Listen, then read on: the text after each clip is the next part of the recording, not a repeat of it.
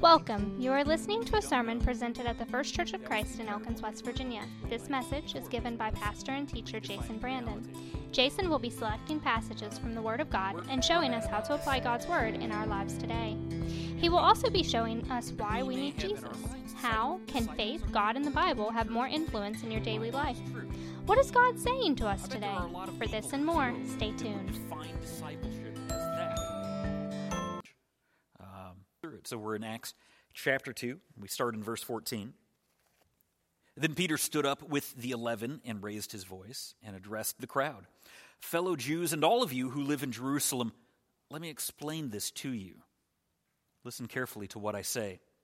These men are not drunk, as you suppose. It's only 9 a.m. No, this is what was spoken by the prophet Joel. In the last days, God says, I will pour out my spirit on all people. Your sons and daughters will prophesy. Your young men will see visions. Your old men will dream dreams. Even on my servants, both men and women, I will pour out my spirit in those days, and they will prophesy. I will show wonders in the heavens above and signs on the earth below, blood and fire and billows of smoke. The sun will be turned to darkness and the moon to blood before the coming of the great and glorious day of the Lord. And everyone who calls on the name of the Lord will be saved. We'll pause right there. First thing I think that we need to talk about is that there is a problem, and disciples, true disciples, know what the problem is. As we talked about last week, because we looked at the first 13 verses last week, there's a miracle going on here. People are hearing their own language. And I've said before, I don't like the translation tongues here because I think it obfuscates what we're really talking about, which is languages. The word for tongue in Greek is the word for language. But these are languages. People are hearing the disciples in their own language. And as I said last week, it's my opinion, can't prove it, my opinion that the miracle, that it wasn't that the disciples were speaking other languages. I think they were just speaking, and people heard their own language. I don't know that it completely breaks down if it doesn't work that way, but as they rattle off, as there are 11 disciples left, 12 I guess if we count Matthias in chapter 1, 12 apostles, and more than 12 languages listed. Now, admittedly, other disciples that aren't apostles could have been speaking, but that'd be very chaotic, right? 17 people or 20 people all speaking at the same time, all in different languages at the top of their lungs. I just think that everybody heard their own language. The apostles are speaking, people are hearing, clearly are hearing their own language. And it's a great opportunity for Peter to capitalize on what's going on and tell them why. And we looked at the prophet Joel last week. Israel had been waiting for the great day of the Lord to come that the prophet Joel prophesied. So we keep in mind, they'd also been waiting for a Messiah, right? And they missed him. The 3 years that Jesus ministered among them, and most of Israel missed what was going on. So we keep that in mind. So here's the day of the Lord, and they're probably going to miss that as well. Although Joel had been talking about that. No surprise that they wouldn't have known off the top of their head that this was what Joel was talking about. Israel had a problem. They couldn't see or understand the world as it really was around them. Boy, that is a timeless truth. That is us today in our world. Matthew chapter 16. Jesus says in Matthew chapter 6, well, we read what leads into this. The Pharisees and Sadducees came to Jesus, and they tested him by asking him to show them a sign from heaven. And he replied, when evening comes, you say it will be fair weather, for the sky is red. And in the morning, today it will be stormy, for the sky is red and overcast. You know how to interpret the appearance of the sky, but you cannot interpret the signs of the times. A wicked and adulterous generation looks for a miraculous sign, but none will be given it except the sign of Jonah. Jesus then left them and went away. They wanted a sign. The Messiah walked among them and did miracles, and they didn't get it. And Jesus' point is you guys can accurately predict the weather even back then, but you can't see literally what's going on around you. And I think that we're no different today. And I'm not picking on on the First Church of Christ in Elkins. I think our world, and I think churches around our world, struggle with the fact that we live in tumultuous times and they distract us sometimes from what's really going on in our true need. Do we know the times that we live in? Now, I'm not talking about politics or war or economies or disasters. Do we recognize that our world has a spiritual problem and that it is a problem? And this is where I think that the church is somewhat failing on a whole. This world doesn't think that it's sick.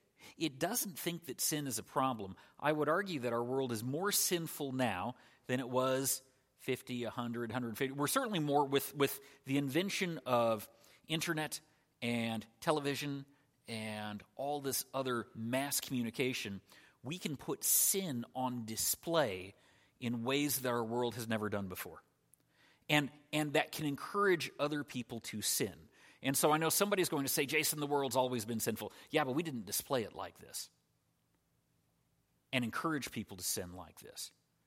And so I actually do think that we are more sinful than we have been. And yet too many churches feel like the solution to this is to soft pedal it and to downplay it and say it's not that big of a deal. There's a problem with sin in the world. And how much help can the church provide if the church is saying, this thing that Jesus died for, don't worry about it. It doesn't matter. It's not a big deal. We need to address the fact that the world is lost. Sin is why the world is lost. And pretending that the problem is there isn't going to make the problem, that the problem isn't there isn't going to make the problem go away. One of my favorite writers that I quote a lot, Francis Schaeffer, his point was to bring people to the point where they recognize that they were lost, what he called a point of despair. Get them to realize that they are completely sunk, that they are lost, that they are damned. Somebody said, what if in doing that, you depress them so much they try to take their own life? He says, you think they're not lost if they don't get to that point? You think that they're in a worse place because of that? If the world is lost and doesn't know it, they're in a horrible place. We cannot underestimate how bad it is to be lost and not know it. If we're lost and we're told that we're lost and it depresses us, at least maybe we'll do something about it. But the world is lost and doesn't even realize it. I don't always know what to say. This isn't a game. We can't pull our punches. The end result is very final, and I don't always know what to say. It's because it seems so important, right? We're not talking about you should change your favorite sport team. You should change your political party. We're not talking about things that are that inconsequential. We're talking about eternity. And I wish, and knowing that it's that important, the right answer is not, since I don't know what to say, I won't say anything. The right answer is to try our best. My prayers, typically, when I'm meeting somebody new, God, give me an opportunity to share Christ. Give me eyes that see the opportunity, see a decent opening. And then by all means, guide my speech, because I don't know what to say and I'm scared. And that goes on in so much of my background thought, because I'm not good at this. But that prayer has helped me through a number of situations. Opportunities, eyes, speech, wisdom. I don't have the answers to the world's problems, but I know who does, and I know where to find them. I know that not everybody will accept Jesus. In fact, if anything, since the Bible says that small is the way and narrow the gate that leads to life, I'm kind of resigned to the fact that most of the people I tell about Jesus will probably reject him, but the few that accept him, man, that's worth it for them. I at least want to give people the chance to hear about him, because if they never get to hear about them, they can't accept Christ as their Savior. I want the people that I love to at least hear that he has the power to save them. And I do pray that they hear him, that God will communicate through me, like Acts chapter 2, that the people could hear in their own language. My prayer is that people can hear the gospel through me in a way that they get, because I can't do that. I don't know where they're coming from. I don't know what's going to connect with them, but I don't need to have all those answers. That's why there's a Holy Spirit. I want God to work through me, and he has the power to do that. So our world has a problem, and true disciples know the times. They get the power. They know that there's a problem. True disciples, how do we get there? We have to know the Christ. Keep reading with me. Verse 22. This is our long passage. Men of Israel, listen to this. Jesus of Nazareth was a man accredited by God to you by miracles, wonders, and signs, which God did among you through him, as you yourselves know. This man was handed over to you by God's set purpose and foreknowledge. And you, with the help of wicked men, put him to death by nailing him to the cross, but God raised him from the dead, freeing him from the agony of death because it was impossible for death to keep its hold on him. David said about him, I saw the Lord always before me. Because he is at my right hand, I will not be shaken. Therefore my heart is glad and my tongue rejoices. My body also will live in hope, because you will not abandon me to the grave, nor will you let your Holy One see decay. You've made known to me the paths of life.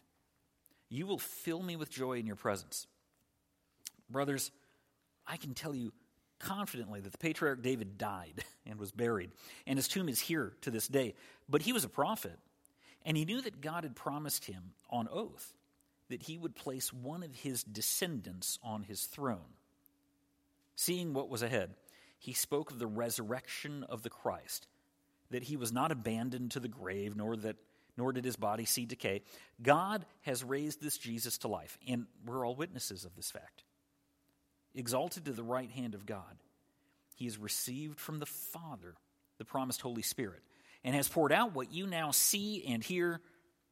For David did not ascend to heaven, and yet he said, the Lord said to my Lord, sit at my right hand until I make your enemies a footstool for your feet. Therefore, let all Israel be assured of this. God has made this Jesus whom you crucified, both Lord and Christ. David's words were not about himself. That part is clear. So who's he talking about, says Peter? This is tough in Greek.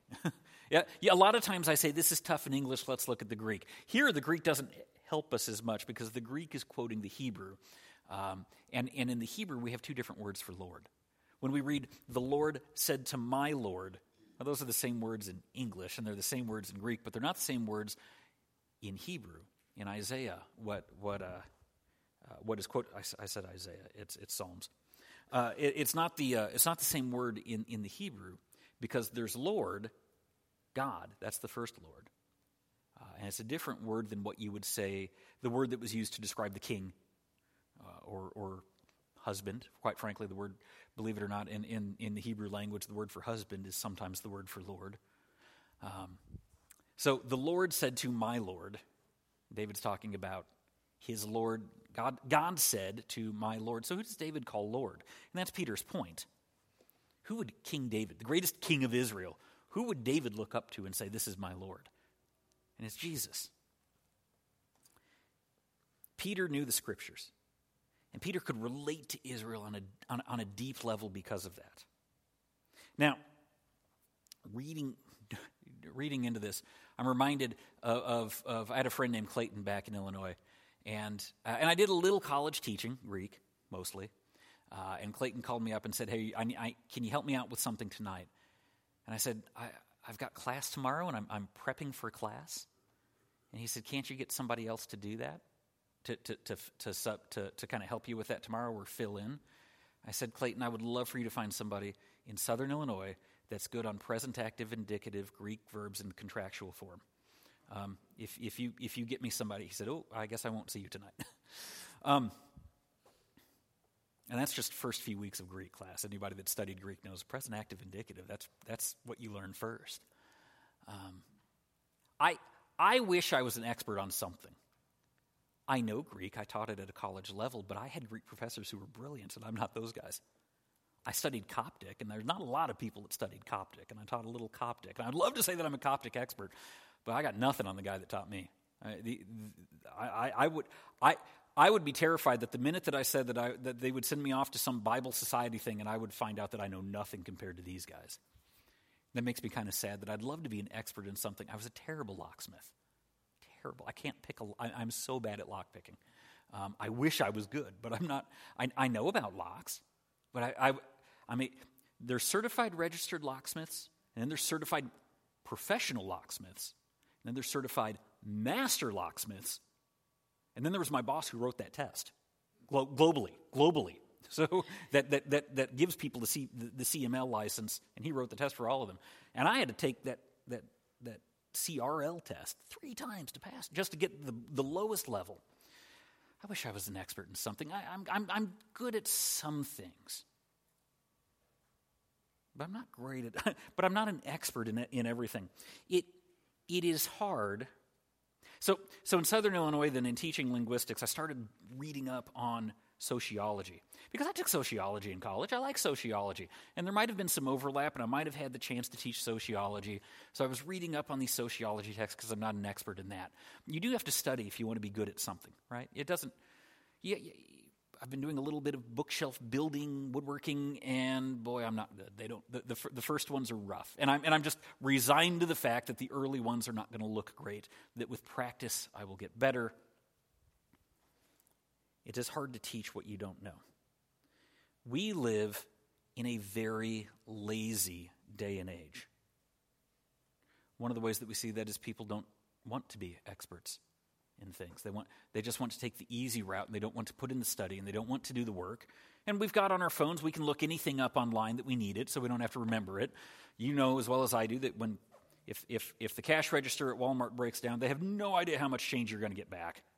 Because if that didn't, and I we know that something came to like $9.90 or something like that. Whatever it was. I gave somebody like $21 back, and they were like, but that it was.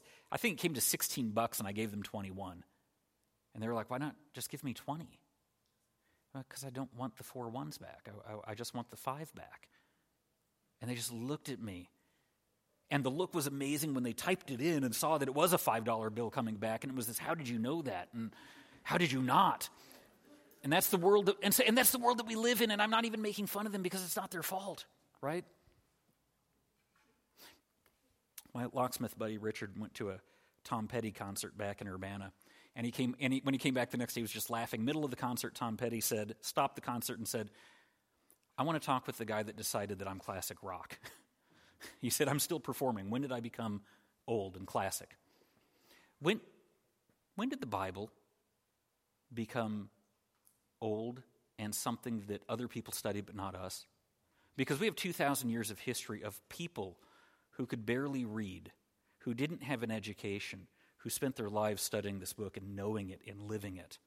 And we live in a calculator day and age, and we don't know this book. And we assume that somebody else's job is to learn this book. But this book is the most important book that's ever been written, and it changes lives, and it changes the world, and it's the roadmap to salvation, and we decided somebody else's job to know. Disciples know the Christ. We cannot share what we don't know. And so how well do we know Jesus? Do you believe that Jesus is the Christ? Why? Or do we hope that he's the Christ? Disciples know the Christ. They know his life, they know his death, they know his burial and resurrection, they know the gospel. They have to, because that's what it means to be a disciple. It's what makes us disciples. How well do we know our Lord and Jesus? So the world has a problem. We know the problem of the world. We know Jesus. And we know then, therefore, the solution to the problem. Do we not? Look with me at verse 37. Acts chapter 2, verse 37. When the people heard that, let's hit 36, just as a reminder. Therefore, let all Israel be assured of this: God has made this Jesus, whom you crucified, both Lord and Christ. And when the people heard this, they were cut to the heart. And they said to Peter and the other apostles, Brothers, what shall we do? Peter replied, Repent and be baptized, every one of you, in the name of Jesus Christ, for the forgiveness of your sins, and you will receive the gift of the Holy Spirit. The promise is for you and your children, and for all who are far off, for all whom the Lord our God will call. people were cut to the heart. Why were they cut to the heart? Because they were convinced that Jesus is the Messiah. That was the defining moment. Verse 36 is an essential verse in the Bible. It's essential to our faith. That means Jesus is Lord and Christ. That doesn't just mean that he's Savior, but that he should be in charge. That's what Lord means. And it's not just head knowledge. It cut them to the heart. It wasn't just an academic realization. The people were convicted of their sin and their need for grace and restoration. Having presented the problem to the world, Peter told them about Jesus, and that's not enough. If it was enough, it would end at verse 36. Because whether you believe it or not, Jesus is the Christ. Your belief has nothing to do with that. Jesus is the Christ. I don't care if you believe. I do care because I care about you. But it doesn't change whether or not he's the Christ. It's not up to a vote. This isn't a democratic thing. If the whole world quits believing, he's still the Christ.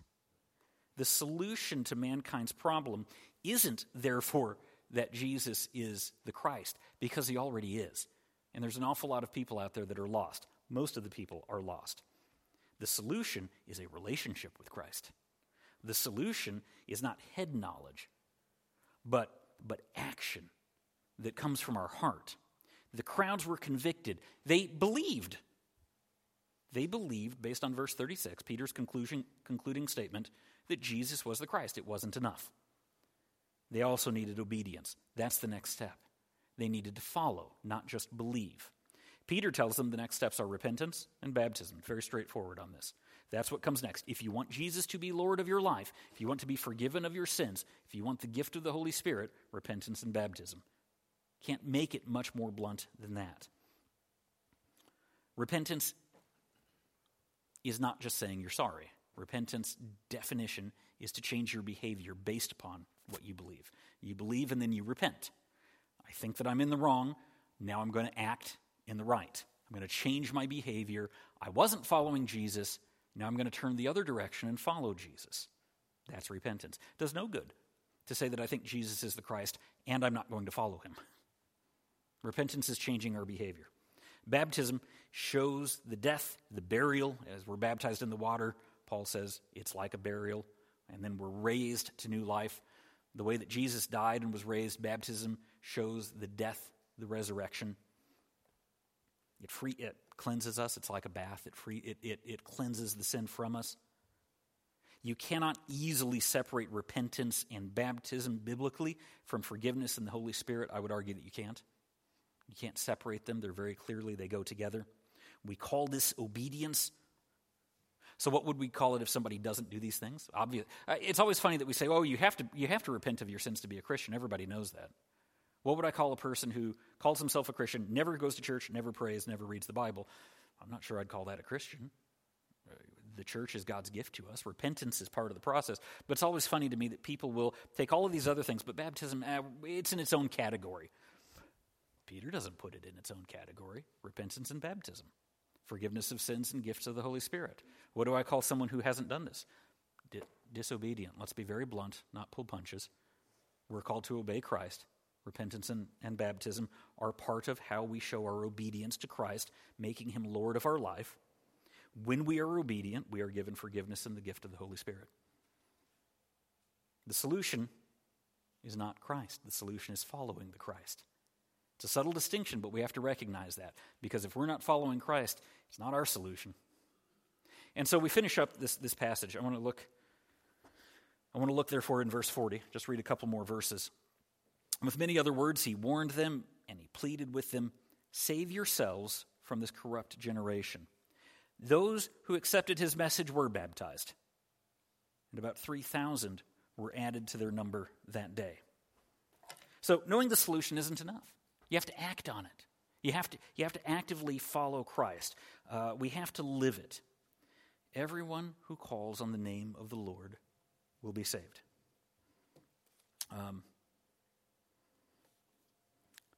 What does that mean?